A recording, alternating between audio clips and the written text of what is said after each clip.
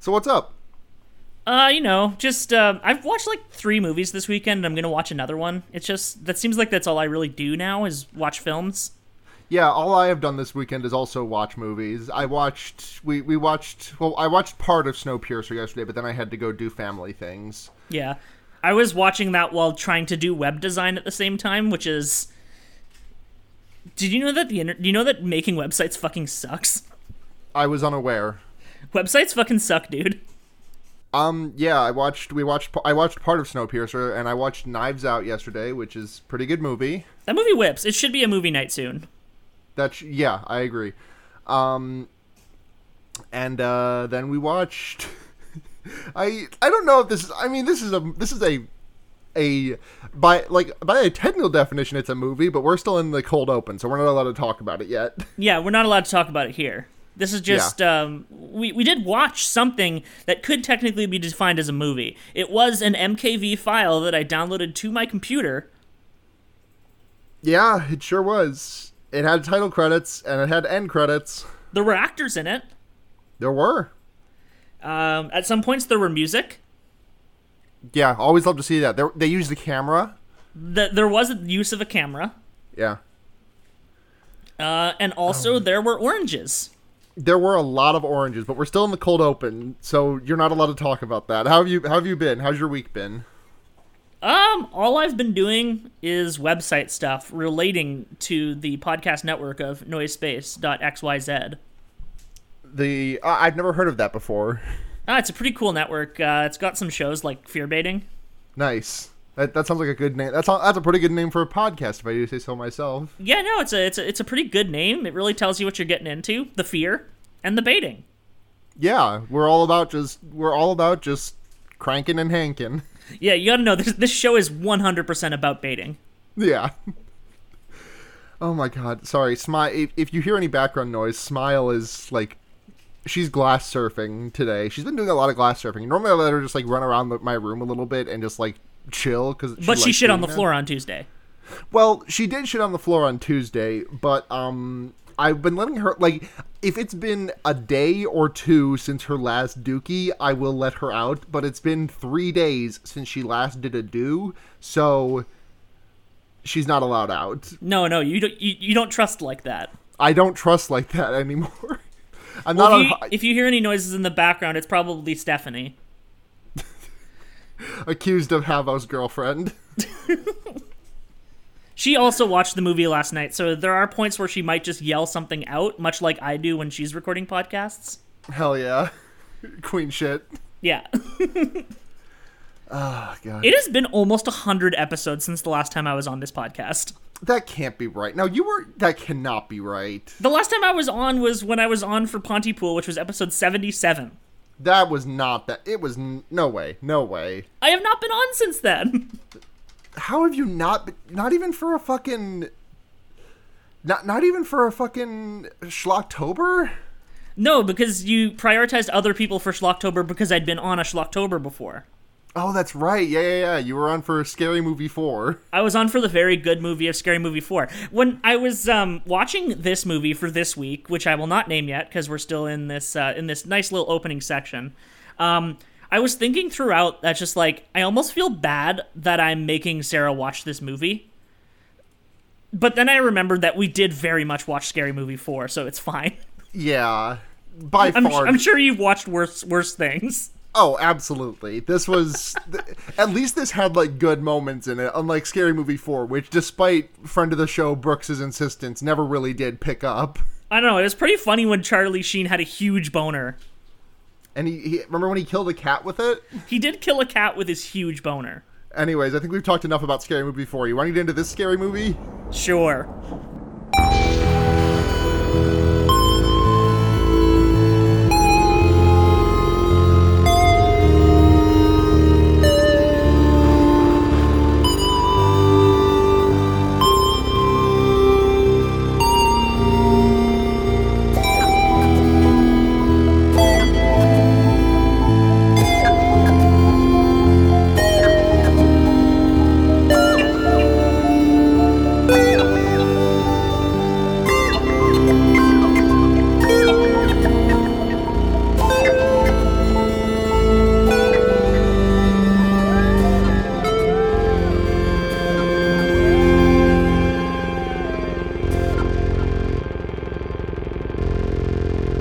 Fear Baiting, everyone. It's your number one YouTuber cameo movie. I'm Sarah, and I'm joined this week by friend of the show, owner of the noise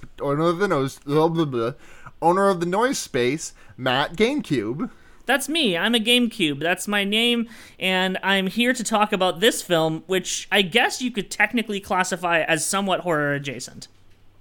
Yeah, definitely. It has massacre in the title, so you know it's going to be... It does indeed have massacre in the title. Other words which feature in the title are bro, dude, and 3. And party. There is also the word party. And, of course, there is also the avatar of the concept of party within this movie. Yeah, he Oh, God. The cameos, folks. So this is Dude Bro Party Massacre 3. Point of order, there is no Dude Bro Party Massacre 1 and 2. Yes. Although the contents of the theoretical Dude Bro Party Massacres 1 and 2 are contained in the first part of the movie. Yeah, this is very Silent Night, Deadly Night 2. Yeah, this movie is about the third Dude Bro Party Massacre that exists in universe. Yes. And I guess starting out, the framing devices of this movie is that this movie was filmed in the 80s and was banned and is being recorded off of TV at like 4 a.m. A Minneapolis local broadcasting station. Which is it's a very charming framing device. I love that shit. Yeah, I loved all the little commercials that they put in for the... Because this is a 5-second films venture, but this one's a lot more than 5 seconds. Yeah, okay, I'm just thinking throughout the entire fucking movie that this movie is so goddamn long compared to how long it actually needs to be, and you think that the actual literal masters of brevity would be able to figure that out. Yeah. I don't know, I feel like you hated this movie a lot more than I did. I enjoyed a lot of it. Yeah. It definitely was much longer than it needed to be, and I think I'm just there was so much funny gay in it. There was a lot of funny gay in it. And I really just hate to see it at this point. Yeah. I don't know, are you just inured to it from how many shitty horror movies you've had to watch? I guess. I don't know. There were it's been a while since this movie tickled my funny bone in a very specific way that I feel there are just so many good jokes and lines in this movie that I'm going to be thinking about for a while. Yeah, most of the things I wrote down were just the kills. Yeah. Because I really, really loved pretty much every single one. Yeah, they were great. But yeah, it's a movie with a lot of cameos, and yes. And all of them blew my goddamn mind when they happened. Yeah, so there were a lot of YouTuber cameos. This is 5-second films, and they've worked with people Thomas Ridgewell, aka Tom Scott, who was one of the people who worked on Ed's World and now has his own studio, Rocket Punch. Right. The two guys from Britannic, Brian McElhenney and Nick, I can't remember his last name. Those were the two guys without names, right? Yeah, they were Turtleneck Bro and Sweater Guy or something. Flannel Bro. Yeah. And of course, like every joke in this movie, it is excessively lampshaded. Yep. Freddie Wong's brother, Jimmy Wong, was in this. Jimmy Wong, who I know personally, who I don't know him personally, but my experience with him is through listening to his Magic the Gathering Commander podcast, The Command Zone, with Jimmy Wong and Josh Lee Kwai. Wild. Yeah. He seemed way more familiar to me than he ended up I looked up his his filmography and stuff. I'm where do I fucking know this guy from? Fucking Greg Sestero in this movie. Greg Sestero is in this movie, and unlike most of the other cameos, he is in a good chunk of the movie, a solid half of it. Well, so are the Britannic guys. They've got they survive so much of this movie. Yeah, because you just forget where they are. Where have they been the whole time? It's a lot of the cameos I don't recognize because I just don't know YouTubers. The closest thing to a YouTuber cameo that I recognized is in one of the later broadcasts, that are in the commercial breaks. One of the news anchors is Katie Stoll of Some More News. What? I completely missed that. Yeah, she's in one of the broadcasts later. She's there for 3 seconds. Hold Hold on, I gotta look up. I don't know what Katie Stoll looks like because I don't watch. I do not. I have not seen episodes of Some More News, which she is in. I've only seen the ones with Cody. Well, yeah, she's not usually on camera. Ah, I mostly just know what she looks like from following her on social media. gotcha. Okay, that is wild. Yeah, so like that was the one that I actually caught because like I'm guessing that 5-second films in their heyday had a lot of crossover with Cracked. That that does just make sense. That tracks in my head. Yeah. Oh god, but we should probably get into Dude Bro Party Massacre 3. Right. So like the first thing that happens in the movie is that the basically the main dude bro, Brock, who you think he's is at a gonna party and he says dude, and everyone says dude bro party. I love any slow motion gag that involves showing repeating shots of two things moving together. Yeah. Where it's just like I'm gonna show this. I'm gonna show it from a slightly different angle, but like not as a continuous shot, like a rewound shot. Yeah. So you just see these two. You see these two red solo cups moving together in slow motion for like a solid minute. Mm-hmm. They really relished being able to spend more than 5 seconds. Yeah, absolutely. Because but then they also do some 5-second film-y-esque stuff because Brock is flashing back to the first time that the first Dude Bro Party massacre where all of his bros got killed, and then he and his friend Samsy chainsawed Motherface to death. Yeah. Motherface being the what was it? What's the sorority mother? Yeah, the sorority mother who did not know how to open a door, and so she burned to death when the sorority was lit on fire. No one taught her how to open doors was probably my first belly laugh of the movie. Yeah. Because it's the stupidest thing I've ever seen. Yeah. And yeah, so he's going over the different party massacres that have occurred. I didn't write a lot of detail from these parts, although I was keeping a running Ronald Reagan count throughout the movie. There's so much Ronald Reagan in this movie. I saw 8 individual uses of it, not counting the same Reagan from a different shot. Yeah. So there's the Reagan in the opening, there's the Reagan bust, there's several portraits of Reagan, that's most of it. Yep. And then of course there's dream we'll sequence get to that. Reagan. We'll get to that. Yeah. So many Reagans in this. But in this, he also flashes back to Dude Bro Party Massacre 2, which was which happened because what happened there is that the daughter of Motherface took on the mantle and killed a bunch of sorority girls and frat boys who were doing a streaking thing by putting a live wire into a wet street that they were all on. Yeah. And everyone got killed except for Jimmy Galoshes. Jimmy Galoshes, who is strutting around in his yellow galoshes. But the thing that really got me about that is that Brock mentions, I wasn't there. I had to miss the streaking because I had pink eye. That fart in my face saved my life. Also worth noting is that Jimmy Galoshes did die. Yeah, because he insisted on touching the titty. Touching a dead girl titty. And that's titty tally, folks. I feel almost every titty tally in this movie is relegated to short shots in flashbacks. Yeah. No main titty. It's all side titty. I mean, it's full frontal titty, but Yeah. But then Brock gets murdered by his therapist, and then we get our title card of Dude Bro Party Massacre 3. That's where the third one started, right there. I actually thought that it was going to be like Silent Night, Deadly Night 2, and that was going to be a persistent framing device for the entire movie, which would have been funny because that would have been a framing device within a framing device. Yeah. Kind of glad they didn't do that, honestly. Fucking House of Leaves ass shit. We don't need that. We don't need Just that. nesting dolls of framing devices. So naturally, Brock had a twin brother named Brent. Who is now longboarding across campus. Yep, he does a cool skateboard over some funny gays. One of whom is John Francis Daly from Freaks and Geeks. Never seen the show, so I don't get that. But one of them is, I don't like the funny gay, but I do like the joke where the one guy is just like rubbing sunscreen into like the exact same spot on his chest for like a minute. The center of his chest, yes. Yeah.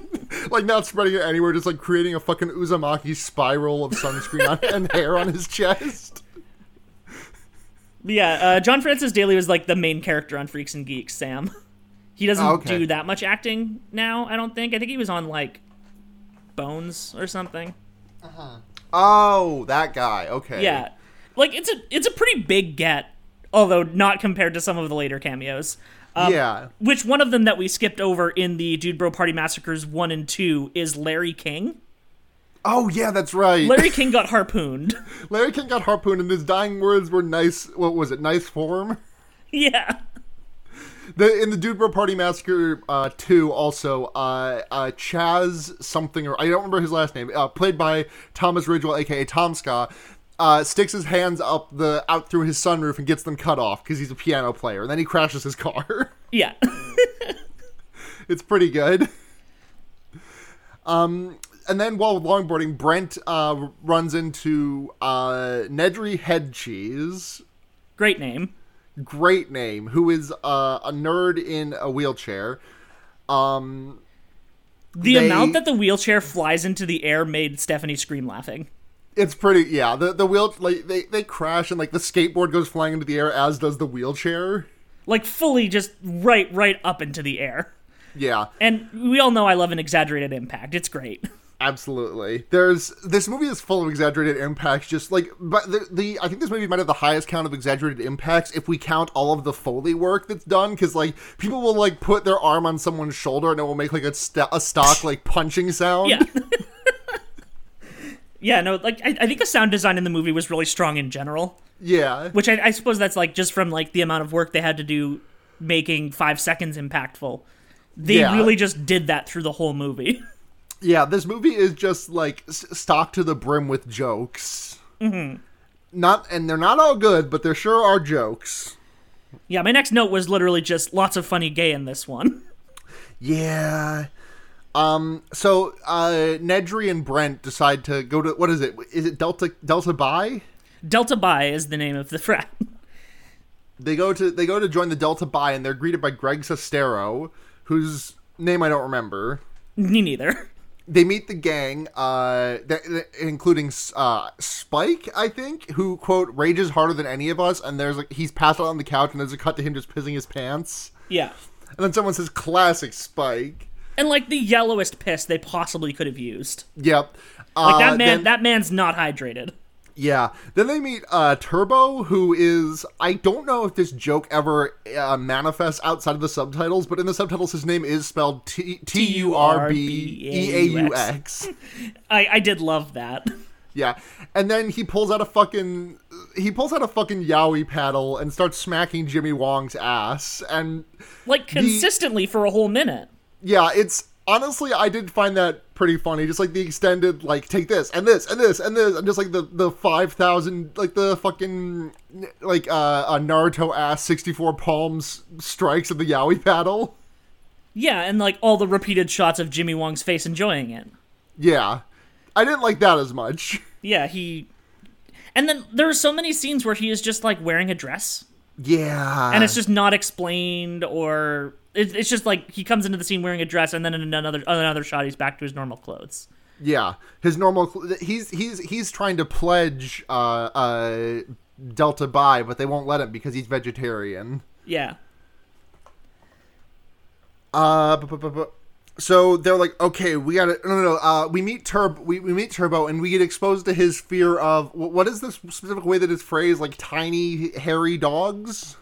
At this point they only say that his fear is tiny hairy dogs. Yeah. It does get elaborated on later. Yeah. But he's afraid of tiny hairy dogs. Yeah, and Brent is like, I will also pretend to be afraid of tiny hairy dogs. He just says he hates tiny dogs and then rips the dog in half, even though the dog was a gift to his brother. Yeah, what happens is Turbo opens a closet, and there's like a small stuffed dog on a string that like swings out and bonks him in the face.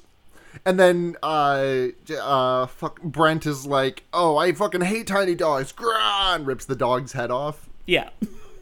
He needs to get in with the crew so he can investigate his brother's murder. Yeah, and so he can also and he has to do their senior prank, which involves him and Nedry getting, they both get shit-faced. Nedry is subjected to being Nedward 40 hands. Yeah. And they go up this, like, long hill street, and they're just, like, completely sauced, and they're like, okay, we're at this intersection. One way is, the radio station. The college radio station where we're supposed to go to say Dean Pepperstone eats farts. The other is an airport where they accidentally go and hijack the broadcast tower to say Dean Pepperstone eats farts, in which and by doing so, they cause a collision of two 747s, and also they crash into an orphanage. I can't believe they caused a Breaking Bad season 2. They caused a Breaking Bad season 2. Like, they did that. They caused a Breaking Bad season 2 plus an orphanage. Plus an orphanage, indeed. Yeah. So we meet the fart eating Dean Pepperstone in question. Before that, there is a newspaper flash. Oh yes. And the newspaper flash has one of our Reagan references. Yep. And it says Reagan at Camp David again. Yeah. And then also has Dean Pepperstone eats farts as a headline. Yeah. Yep. So we meet the Dean Pepperstone, and she's like, well, you guys have done so much bad with your senior pranks. Last year, what was the one from the year prior? Was that flooding the dam? Flooding Old Parch Town. Old Parch Town, turning it into, what do they call it? Lakeville? New Lake City. New Lake City. Killing 4,000 people. Yeah. And which comes with a great gag later when they go to Old Parch Town and it says population like 4,067 and then it's just crossed out. 4,072 and it's crossed out and just 72 is written on top of it. Anyway, beeb time. Hell yeah. I should be shotgunning this, but it's 2 in the afternoon. I've only shotgunned a beer like once or twice in my life, and the most recent time I did it, the can was like pressurized to an extent that I did not know. So I poked the hole in it, and it exploded in my face, and there was like a me-shaped outline of beer in the ceiling of my girlfriend's house. Okay, that's fucking sick, though. It was pretty funny, yeah. Oh my god, but Dean Pepperstone, what was the other prank that they did? Not the one where they did, like, deposed a South American dictator? Not that one, yeah. There was another one in the middle there. I don't remember what it was, though. I don't remember, but it did lead to a lot of death and destruction. Much like all of them do. Yeah, but the one but then they're like, Dean Pepperstone, we haven't always been bad. Remember our freshman prank where we deposed a Brazilian dictator? And she was like, well, that was pretty good. Which is, like, a pretty good bit. Yeah, and then Dean Pepperstone says, yeah, that's why I'm only suspending you guys, and you are going to have to spend Greek week up at the cabin by the lake. Mm-hmm. And then they're, like, all protesting, but then Brock shows up as a Force ghost to Brent and is like, Brent, you gotta go. I do love Force Ghost Brock whenever he shows up. It is pretty good. And then Patton Oswalt shows up to call Patton Dean Oswalt is in a robe. Yeah, and it's very fucking Todd versus the Book of Pure Evil. Mm-hmm. Also, Reagan watch. There's a giant Reagan portrait behind him. There's a huge Reagan portrait behind him. Oh man, I should watch more of Todd and the Book of Pure Evil. I'm not familiar with it. It's a very Canadian show. I should be aware of it then. I don't know if it's good. I mean, look at the movie we're watching. You got a point. Yeah. But so Dean Pepperstone talks to Patton Oswalt, police chief, robe man, and is like, yeah, virgin sacrifice, blah blah blah. They're all set to go die to Motherface. And then Motherface shows up and kills Dean Pepperstone by what does she do to Dean Pepperstone? You know what? I didn't write this kill down somehow. It does splatter blood onto the Reagan bust, which is a thing I do remember. That is pretty good. Probably just cuts her neck or something. Yeah. So then Patton Oswalt, you don't see as the police chief right away. He's just a guy in a robe being weird. Right, but then he pulls off his hood and he's the police chief, and he calls Sergeant Agent what's her name? Buttaker? Buttaker. Yeah. And I just, like, every time that there was a cop scene, I just did not give a shit. Like, The one good joke is the one cop being obsessed with David Letterman top tens, and that's the rest of it I just don't give a shit about. But Patton Oswalt calls the cops and is like, "Okay, we need to go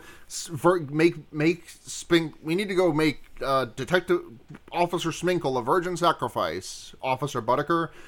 And then he calls Sminkle in, who's just been doing lines of coke off his desk, and it's like, "Okay, there's a vitamin C shortage." And the dude bros of Delta Bi are bags of oranges. You got to go bop them on the nose and turn. Bop them on the nose. Fucking. It is probably one of the most impressive deadpans in the whole movie. Yeah. Because I don't think I'd be able to say that sentence out loud without laughing. Yeah. It's so fucking stupid. And Officer Sminkle is like, "We've got to go. Come on, Officer Buttiker, let's go do this." And the dude bros have stolen. So there is a dude bro named Todd who is the smartest guy in the frat, and his girlfriend Samantha has a motorhome which she has prepared for her and Todd's 3-month anniversary. And they just fucking hijack it and take it to the cabin on the lake. Yeah. There's a moment where they make Brent do a speech, and I don't remember what the gist of the speech is. He's like, I now see why Brock vibed with you guys so hard, and titties, and then the entire it's like that fucking Xavier Renegade Angel sports bit, where they're just like, yeah, titties, and like one of the guys is like, oh, I love how they feel. They really channeled the right id for the characters that they were playing. Oh, absolutely. Because, like, you can't really explain over just, like, talking about the movie, just, like, how exaggerated all these characters are. Like, every motion... we did mention, like, every motion is accompanied by, like, ridiculously over-the-top Foley. But also, like, their facial expressions whenever they do or say anything are bonkers. Yeah, it's great. But they roll up to New Lake City, formerly Old Parchtown. Old Parchtown. And they meet a guy who is just like weeping over like a small field of graves, who are later revealed to be his family members. And he's like, "Yep, your guys' prank last year killed my whole family, but my paddle boat business is booming. No one needed a paddle boat in Old Parchtown. But now in New Lake City, it's all anyone needs." Just specifically paddle boats, too. It's great. Yeah. Nedry is like, you guys, do you have a paddle boat that will fit my that will accommodate me? And they're like, nope. You can ride, if you just ride 20 miles, though, if you can just roll your wheelchair 20 miles, you'll get it. And he's like, F you guys. And then Brent just says, you're in college now. You can swear. And he doesn't swear. He tries to, but he can't do it. It's Wario trying to get Mario to say fuck comic. Sonic is in the bushes waiting to see if he's a good boy. Yeah, Sonic is trying to figure out if... Okay, hold up. I'm going to do something inadvisable and take Smile out and keep a very close eye on her so that she does not shit on the floor. You just gotta set a salt circle around her. Yeah. No poopy. Okay, Smile, do you have anything to say about this movie? She's fine. Old Iron Arms Nedry can make it, though. Yeah, old Iron Arms Nedry can make it. He gets like halfway there and just starts saying fuck a lot. He doesn't get halfway there. He like starts off on his journey as like fuckity, fuck. I hate this fucking creek. Brent gives him his longboard and is like, in case your wheelchair explodes. Yeah, I mean, it comes in useful. Yeah. I love that when they're in the motorhome going towards the cabin, there's a song playing over the radio that's just, nobody's gonna die. We're all gonna keep on living. Most of the songs in the movie are just clearly made by the crew and cast of the movie. Oh, yeah, definitely. Which I do love. Yeah. The Motherface shows up and is about to do her next kill, but instead, because she pulls out a bow and arrow and is about to shoot the paddle boat guy who's out on the lake, but instead the paddle boat guy just pulls out a gun and shoots himself. It's like, oh, cool. All right. Yeah, she just kind of like puts her bow and arrow down and kind of shrugs about it. Yeah. Let's see what happens next. Oh, we get more cop shit. Officer Sminkle is doing Letterman jokes, and they stop a guy who is slapping some kid, and Sminkle runs up to the kid and is like, "Hey, here's $100. Here's $100 and a copy of Grapes of Wrath. Go run into the woods." Which, like, that's a joke just aimed at, like, just a very specific type of person. Yeah, and I do like it. They also accidentally run over the person who was hitting the kid. I think he was doing it on purpose. You think Nedry was doing it on purpose, or not Nedry? Sminkle. Binkle. Yeah, and then there's like the extended pedophilia joke, which does not stop for the remainder of the movie. Yeah, I don't know why they insisted on it. Yeah, I'm just not gonna talk about that one. That one's just like not fun. Anyway, but they do have later when they find out that the kid that they ran over the kid. I don't think he does it on purpose, because later when we get back to them and they discover the body, Sminkle is like, "Oh, why does it have to be not a person anymore?" Which is admittedly a pretty good line. It's a good line. So they park the car to wait for wolves to deal with the carcass. And then we go back to the cabin where the boys have gotten there, and Andrew WK as Ripstick shows up. Ripstick! Is this his only scene before the end credits? Yes.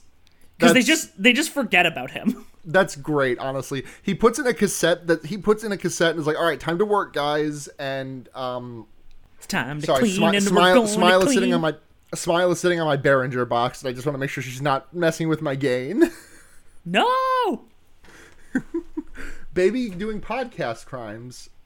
Aw. We love when the babies do podcast crimes. Nanu's fully asleep right now, so he can't be bastard. Oh, I'm so glad. I could just see him curled up into a ball in one of the boxes. Yep. But so they do a whole bunch of cleaning. There's a fun joke that I think there's a really good joke where Andrew WK starts carrying a ladder, and then it just like is a super duper long ladder. That's just a funny joke. Oh yeah, okay, yeah. So he carries the ladder and he goes up onto the roof, and then that's right. one of the guys takes the ladder, Turbo and that's takes why the he's ladder, still yep. up there at the end. Yep. Because I was wondering when the last time we saw him was, and yeah, it's him going onto the roof. Yeah. And then they're like, "Okay, guys, we cleaned the house. Time to party." And someone pops up the cassette, and on one side, it's the side that was just playing. It says "Work Hard," and they flip it around, and it says "Party Hard" on the other side. And then they hit play, and it's not the song "Party Hard" by Andrew WK. No. It's just like well, Andrew WK didn't exist in the 80s. That's true, he didn't. You're right, you're so right.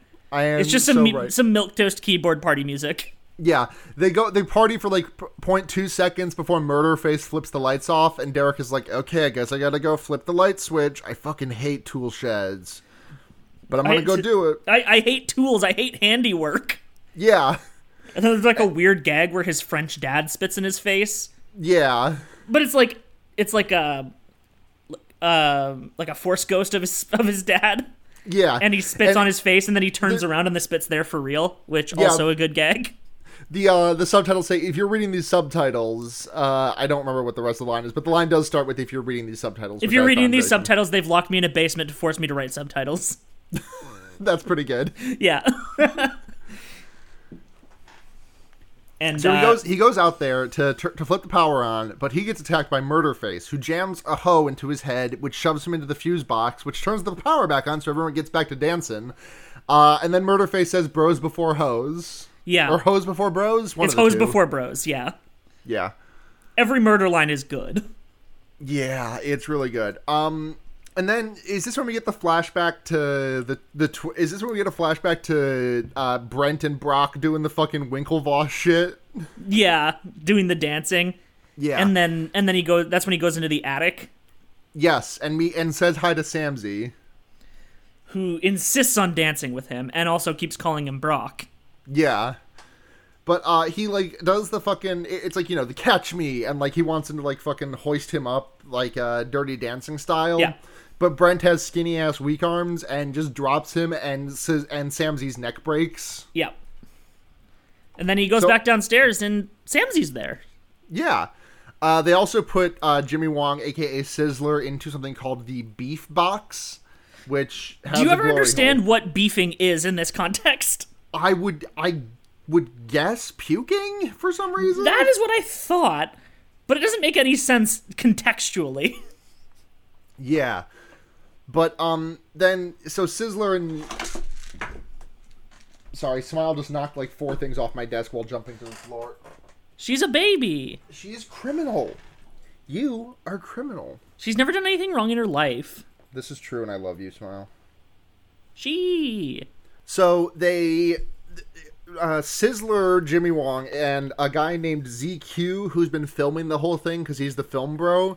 They go out into the woods and they have a moment together. And while they're out in the woods, Spike is like, "There's been a murder. Someone murdered all the beer." And yeah, his greatest fear is running out of beer. Yeah, so he like goes out. He like runs out into the woods to find more beer. To find more beer, and he does stumble across a tap or a beer keg. And he's a keg. It doesn't have a tap. He's like, "Oh, it doesn't have the tap." And then Motherface shows up and jams the tap into his head, fills his red Solo cup. He drinks it and then dies. And she says it's all head. Yeah, which is one, the best kill in the whole movie. Because it's the most on-theme one of all the kills. And 2 is probably also the best murder line. Yeah, definitely. Because it was literally blood coming out of his head. We cut back to the tent, to the lodge, where Turbo is doing arm wrestling, and also Brian and Nick from Britannic, Turtleneck Bro and Flannel Bro, are talking about Rosencrantz and Guildenstern. Yeah. Which is a good gag. A really good gag, yeah. They're like, so wait, Hamlet isn't in the play? Yeah, no, it's just 2 guys who everyone thought was unimportant. And that seems kind of self-indulgent. Yeah. Just really good. Yeah. Which I didn't understand why they were saying that in context, but that I didn't actually realize till later that they were completely unnamed. Yeah. Which, I get it. It's a good bit. Sorry for the Smile Chronicles, but she is currently trying to drink out of her water through the glass of her tank. On the outside. She's a baby! She is a baby, she just has no brain cells. I mean, who among us? She is a baby, but she just has no brain cells. Like, who among us, though? She's a queen. Absolute queen. She doesn't want her water anymore now that she's inside. So I guess the next kill is ZQ then. No, because Todd gets killed first. Right, you're right. So what happens is Samantha, Todd's girlfriend, shows up, and there's a very funny joke of like a hand appears in the window and everyone's like, and then another hand appears in the window and it's got beer in it and everyone's like, yeah, and then Samantha appears and everyone's like, oh no. Made me laugh. Yeah. But they're like, there's no girls allowed, Todd. You gotta go. And Todd is fucking arm wrestling, or not Todd. Turbo is arm wrestling with Brent. God, there's just so many names in this movie. Yeah, and they're all stupid. Yeah. Turbo is arm wrestling with Brent, and if Brent loses, Turbo gets to look in his journal, but Brent wins, and Todd gets sent outside to sleep with Samantha in the tent, and he's like, but she's gonna try to take my virginity. Yeah. One of the best line deliveries in the movie. It's great. And then naturally, when you look into the tent, they are indeed fucking. Oh, yeah, totally. She's like trying to get Brent to bust. She's trying to get Todd to bust in her, but as soon as busting occurs, Motherface shows up and stabs Todd in the back, and then says, "Should have pulled out." Should have pulled out. The way that sequence played out to me, it almost seemed like he busted because he was stabbed through the chest. Yeah, that might have been the case. Because that's just really good to me. Like, you know how you how you like you poop yourself when you die? Yeah, it's the same with coming. Yeah. It just blasts out. Corpses blast sick ropes. It's just a fact. Oh my god. For some reason, like, she gets Samantha, well, before Todd gets stabbed, Todd's like, oh, I don't know, I don't really do this. And then Samantha turns to the camera and gets demon face and says, "Put your Delta Bicede in me." Which is not returned to in any way, shape, or form. No. It's basically like she is creating the next generation of Delta Buys. This is deep. This is deep Dude Bro Party Massacre lore. Is that people like Samantha are around to create the next generation of Delta Buys so that they can continue causing havoc? I just made that up. Don't worry about it. Thanks. So ZQ and Sizzler are roaming through the woods, and Sizzler is like, "Oh man, I wish I could take this box off." And then a tree falls on ZQ, and ZQ's like, "Oh, get my camera! This is great footage." And he won't let Sizzler take off the box to help. At which point, Motherface shows up and like yanks ZQ, lassos his top half, and then tears him in half by pulling him upwards. And then says, "It's raining men." Yeah, and then, of course, all the other bros had just jumped into the lake. And when they jump into the lake, they see ZQ's top half. Yeah. It goes forward to the next morning, and they go up. They go in the pool, and they see, like, the top half of ZQ on a zip line, and the bottom, where the bottom half would be, is obscured by rocks, so they don't see that he's torn in half. They're like, "Look, ZQ overcame his fear of heights." Yeah. Which is, there's a really good gag about that later, but we'll get to that when we get to that. Yeah. So then ZQ's top half goes down the zip line and spills blood over everyone, and the body drops into the water and falls into Old Parch Town, and brings, and a lot of, what is it, mannequins float to the surface? Oh no, it lands on the roof of the old building for the paddle boat business. Yes. And the roof breaks open, and then the family of the aforementioned family of the paddle boat owner guy all floats to the surface. And it's really funny because, like, they're clearly in, like, standing water. Like, the point in the water that they're in is clearly, like, they're able to stand up in it. Yeah. But it's implied that, like, from the bottom of the lake, these corpses are coming and washing around them. Yeah, which is just, like, a really good continuity breaking gag. And around at the same time, Samantha wakes up and discovers that Todd is dead. So the Delta Buy guys start running, screaming towards the cabin, and Samantha starts running, screaming towards the Delta Buy guys. She's screaming, "Todd is dead!" And Turbo just fucking decks her. Just a full lariat right to the face. And made me laugh pretty hard. It's well, especially because they sell that impact so well. Yeah, there's some great physical comedy in this movie, because the next thing is they're like in the cabin, and Turbo is like, "She killed Todd, now she's gonna kill us also. Hey Samzy, you were a baseball player, right?" And he's like starting pitcher, and I thought this was gonna be a gag about how pitchers don't know how to hit the baseball, like. But no, he's actually really good at hitting baseball. But, well, he doesn't hit baseball, because the thing that he does is, like, he stances up like he's about to hit it, and then as soon as they open the door for Samantha, he, like, throws it like a javelin at her face. It's really good. It's really good, yeah. And then Turbo puts on a shirt just to rip it off 10 seconds later. Mm-hmm. And I don't really know why. But I think they had a lot of shirt ripping in this movie. I think they just like to do it. Yeah. So we find out that the reason that Samzy died but also didn't is because the Samzy that died is a robot clone of himself that Samzy made, which is really making me question whether or not Todd is truly the smartest one with this frat. Yeah. But he's so distraught over Robo Samzy being dead. He runs out to the lake and gets to the end of the pier. Motherface shoots a mind control device into his head and makes him beat himself up to death. I just loved the repeated shots of her remote control, where it shows loosen bowels, and it's just really Chekhov's loosen bowels button. Because I was just waiting for her to hit that button. Because you don't display a loosen bowels button without hitting it in the third act. The thing is that the loosen bowels, but it looks like an RC car controller. And so, like, the up and down switch is just, the down is tear out tongue, and the top is loosen bowels. He does very much tear out his tongue. Yeah, and then she makes him poop his pants before falling into the river and dying. Yes. And it's like, you guys haven't faced any consequences. You could at least have a tongue lashing, and he does very much whip himself with his own tongue. It's pretty good. And then she kisses him and says, "What? No tongue?" and shoves him into the lake. Yeah. And it looks for a second like we're about to have another, like, body float down to Old Parch Town, but then it cuts to the commercial. Yeah. I don't remember what prompts this line, but my next note is just, "What's your problem, man? I have a hairy dick." Yeah, I guess this is shortly before he dies then, huh? Yes, right before Turbo dies. But so we find out why Turbo hates small, shitty dogs. And Matt, would you like to explain to us? It's because Turbo hates their tiny hairy dicks because he also has a tiny hairy dick. And he hates it. And he hates it. And he hates being reminded of it.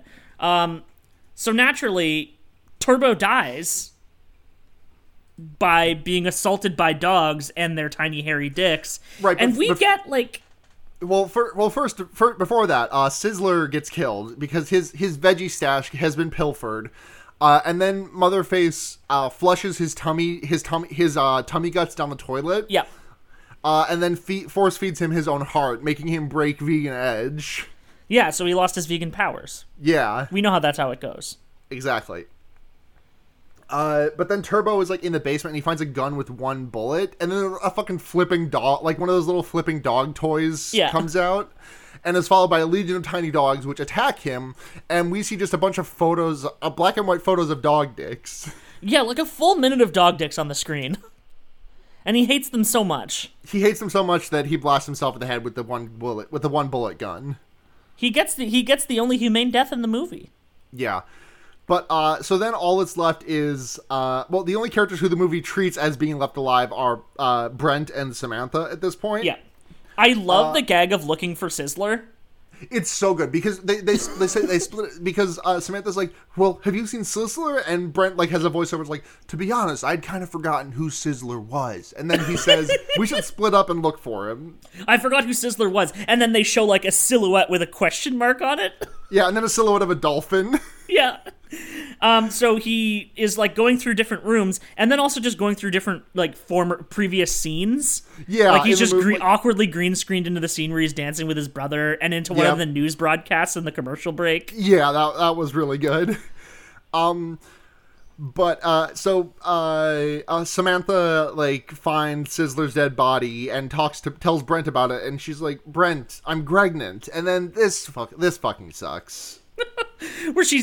where like she gets chest bursted, but because she gets stabbed through the back and then the baby comes out the front. Yeah, she gets stabbed through the stomach, and the fetus which had formed in the past like 8 hours comes out. Well, yeah, because she said all of the Delta Bis are dead, and then it's like except for this one, and then naturally since Motherface is there to extinguish the Delta Bis. Mm-hmm.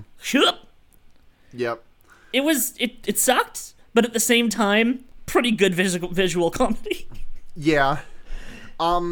So Brent is now like running into the woods to get away from Motherface, and he runs into Turtleneck Bro and Flannel Bro, who are like bleeding out, and they're like, you don't even know our names, do you? And he's like, sure I do. Turtleneck Bro and Flannel Bro. And they're like, oh, lucky guess, just because we're named after what we always wear.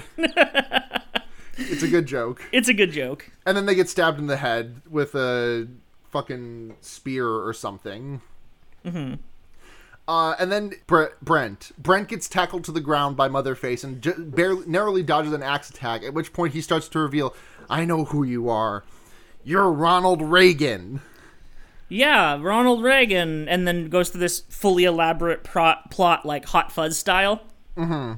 Except that one of the portions of it is a sex change. So it's kind of like Ace Ventura 1. Yeah. In that. There is a really good joke there where they flash back to ZQ dying on the zip line, where they're like, oh, hey, ZQ's finally overcome his fear of heights. And Turtleneck Bro is like, well, we never established that he has a fear of heights. And Brian and Flannel Bro is just like, yeah, this movie is a fucking wreck. Just go with it. Yeah. But that's revealed to be a dream sequence pretty quickly. Yeah, unfortunately. I really wish Reagan had been the bad guy in this. Yeah, I mean, he's the bad guy of real life. Yeah. I'm thinking about the one scene. I'm thinking about the one flaw that the first season of The Americans had, which is that Reagan didn't actually die, sadly. Yeah. I mean, that's also the flaw of reality. Society, if Reagan had died. Yeah. I mean, died after he got shot. I mean, he's dead now. He is dead now. Yeah. Ronald Reagan has been dead for 16 slutty years. God, that long, huh? Mm-hmm. He was the last president to die before H.W. died. That's wild. I don't know how much of this is real, but Sam, in this dream sequence, it's implied that Samzy caused the Challenger explosion, which made me laugh pretty hard. Yeah. What did he say he did? He put Pop Rocks and cola into the Challenger. Yeah. Was that one of their pranks? It may have been. That might be the other one. But he wakes up from his dream and again narrowly dodges Motherface's fatal attack. And she has him pinned, and then right before the final axe blow comes to Brent, a skateboard flies across his chest because Nedry is back. He made it, and he has tamed all of the animals in the forest, and also swearing. Yeah. And then naturally he immediately gets piled through the head with a spear. Yep, and then he dies, and then Brent, absorbs the power of all of the dead bros who have shown up as Force ghosts, and goes, fucking, that one picture of the super ripped guy who looks like Egoraptor wearing, the black shirt. Craig? You know the one. Yeah, Craig. He does look exactly like that. And he beats Motherface to death. Yeah. And then I guess that's how he wins. And then we get a coda about the cops, which I only want to bring up because Patton Oswalt is really mad that Sminkle didn't die because he was supposed to be the virgin sacrifice. So Patton Oswalt goes into his office and fucking explodes. He answers the phone and then he explodes. Yep. It's revealed that Buttiker has been a bag of oranges this whole time, and there's a fucking sequence. Yeah, forgive me for this reference, but there's a drawn together joke that makes me laugh every time I think about it, where I don't remember the characters. It was Foxy Brown or something. She has a flashback to every spelling bee she's ever won, but it's actually been against a pineapple every time. Yeah, so all the former scenes of Buttiker and Sminkle together, it's revealed that she was just a bag of oranges the whole time. Yeah, including the one where she had sex with him to avoid him being the virgin sacrifice. And then, so he bops her on the nose, and she turns into oranges, and then the county's orange crisis is saved. And the last shot of the movie is Sminkle, crying as he juices oranges. Yeah, and also there's oranges raining from the sky. Yeah, and then for a little post-credit scene, we do get Andrew WK just, making a little tune on the rooftop. Yeah, well, that's the mid-credit scene. The actual post-credit scene. Oh, I didn't stick around for the post-credits. Yeah, it's another of Brent going through a scene going, Sizzler? There's just good. One more right at the end of the credits. That's good. Okay. Anyway, remember how Jimmy Wong is in the live-action Mulan? I don't. Is that movie out, or is that still coming out? It was supposed to come out in March, but coronavirus. Yeah. Okay. So on a scale of 0 to 5, God, there's so many things that it could be in this movie. But on Bags a scale of oranges. On a scale of 0 to 5, work hard / play hard, party hard cassette tapes. How many work hard / party hard cassette tapes would you give this movie? I'd give it a 3, I think. There's a lot of enjoyable things about this movie, but there's a lot that held it back for me. One thing being its absolutely ludicrous length, considering what it was. Yeah, this movie did not need to be fucking an hour and 40 minutes. Absolutely not. Part of that's credits, but still, it didn't need to be much over an hour. Yeah. You could have cut the long-running Sminkle pedophilia joke. You could have just cut the cops out of the. You could have cut the cops out of this movie 100%. Yeah, but then you wouldn't have Patton Oswalt. You'd have to give him something else to do. You could have just put Patton Oswalt elsewhere in this movie. He could have just been a wizard. Yeah, absolutely. Instead of a wizard that's actually a cop. Yeah. God, and then he could have done his naughty caprice joke for the whole thing. Yeah. God, what if Patton Oswalt had become the Nightman and said, "A delightful caprice"? Yeah. Yeah. Oh, yeah, and it was revealed that, we completely skimmed over it, but it was revealed that Motherface was the therapist, and that's why she knew everyone was the... I mean, we knew Motherface was the therapist from earlier. It was just revealed to the characters that Motherface was the therapist. Yeah, which ties into our question for this week from @AgeOfOddish, who wants to know, do you think this movie would be fractionally better if Motherface had won and killed all the frat guys at the end? She seemed pretty justified, IMO. Well, she technically succeeded in killing every member of Delta Pi, because Brent was a pledge and he was never actually accepted in, and he was only there to investigate his brother's death. Exactly. Although they all did merge into his body and you never see them unmerge. So he might just look like Craig forever. Yeah, he might just be like that for all time. Yeah. But no, Motherface was definitely justified. I mean, that's kind of the whole thrust of the movie, right? Is that the dude bros have caused so much death and destruction in their lives Yeah. that there's just like, you see that them dying is a net positive to the world. Mm-hmm. Because I mean, the whole thing about the part of the Reagan conclusion that was in his dream sequence is that like the deposing of the South American dictator allowed Ronald Reagan to move in, and you know that if you're deposing anyone in South America and Ronald Reagan sees it as a positive, they were probably left wing. Yeah. So even their ostensibly positive action was definitely installing a military junta in South America. Yeah. So yeah, Thanks, no, Reagan. yeah, it would have been better if Motherface won in the end, I think. I would agree with that. So we're gonna go into recommendations now. Matt, what are you gonna recommend this week? I need a moment to think about what I'm actually fucking recommending. I'm assuming someone's already recommended this before, but I'm gonna recommend the What We Do in the Shadows TV show. Okay. Because we just watched like all of that in like the last week and a half, and Nice. it's real good. Hell yeah. It carries on the spirit of the movie, which is like they're very similar tonally, and obviously they have the same framing device of it being a documentary. But it very much makes it its own with its own characters and its own like a different setting. Yeah. And it's a bit of a different tone. It's a bit less dry than the movie is, because the movie's like a lot more deadpan, I think, than the show is. I think the show is more like aiming for jokes, Yeah. less than just like kind of character awkwardness jokes, which is like, you know, that's what Taika Waititi kind of excels in. Yeah. And I think the show's been doing really well so far. It's very funny. I finally recognized where I knew some of the characters from.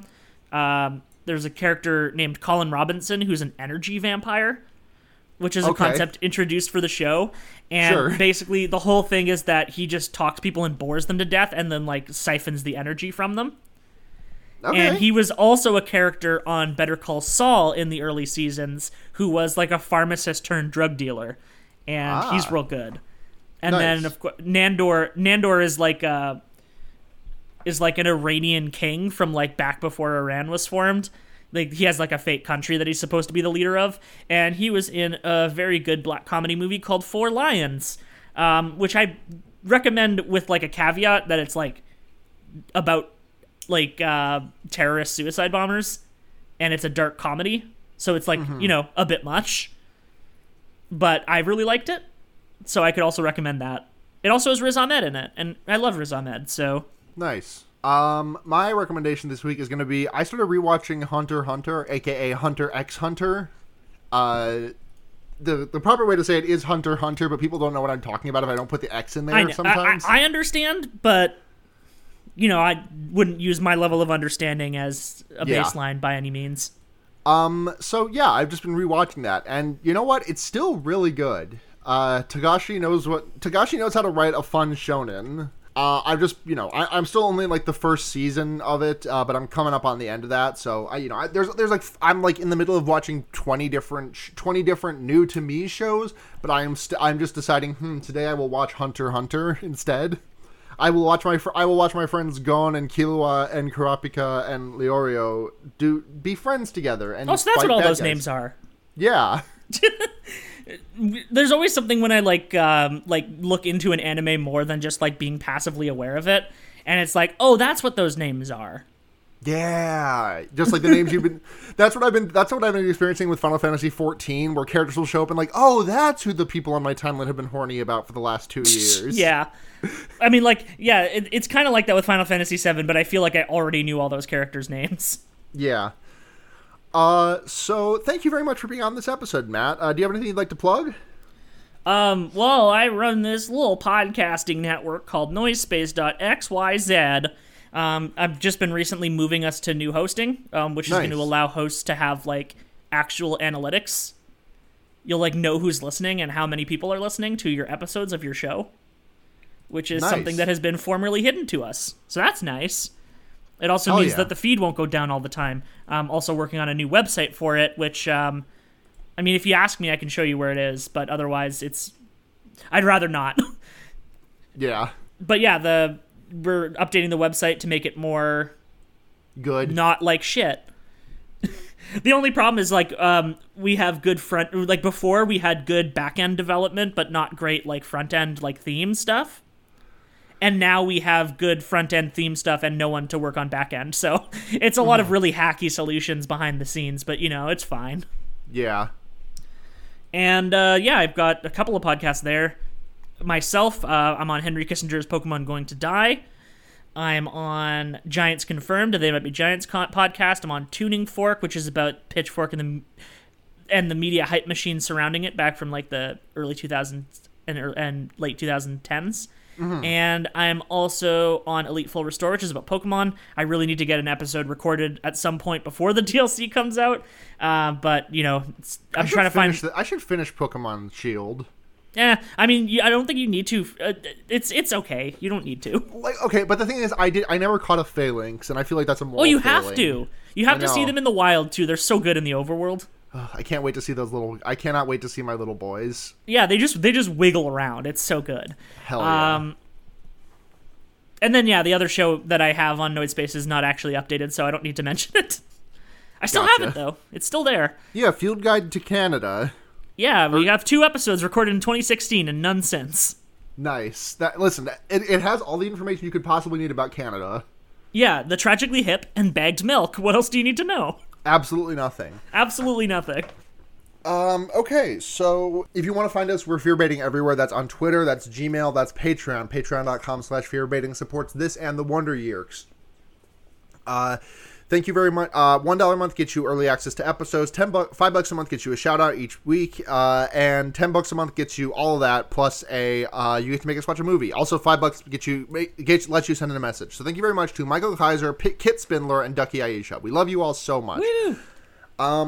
Thank you very much to Seda for their intro and outro music. You can find more of their music that they make under the name People You Meet Outside of Bars. Head to gaygothvibes.online for more of that. The greatest URL of all time. Oh, absolutely. Thank you very much to Blair for being my constant editor and for the new show art, which might be showing up in your podcatcher. It should. I've already replaced it. Like, as we're recording this, I've already replaced it, so it should show up by the time the episode's out.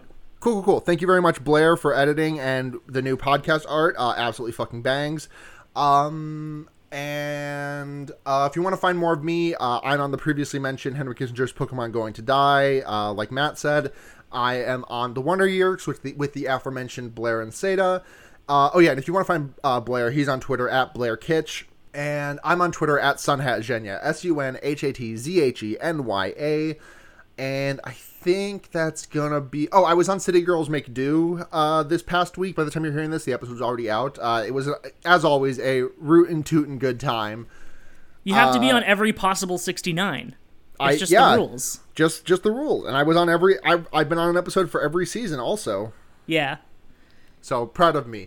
I'm going to be on Pod Cabbages. I'm actually recording that later today. I don't know which one's going to be out first, but Pod Cabbages, recording. It's happening, folks. And I think that's gonna do it. So, until next week, I'm Sarah. I'm Matt. And remember, you could put a fucked up dude bro anywhere.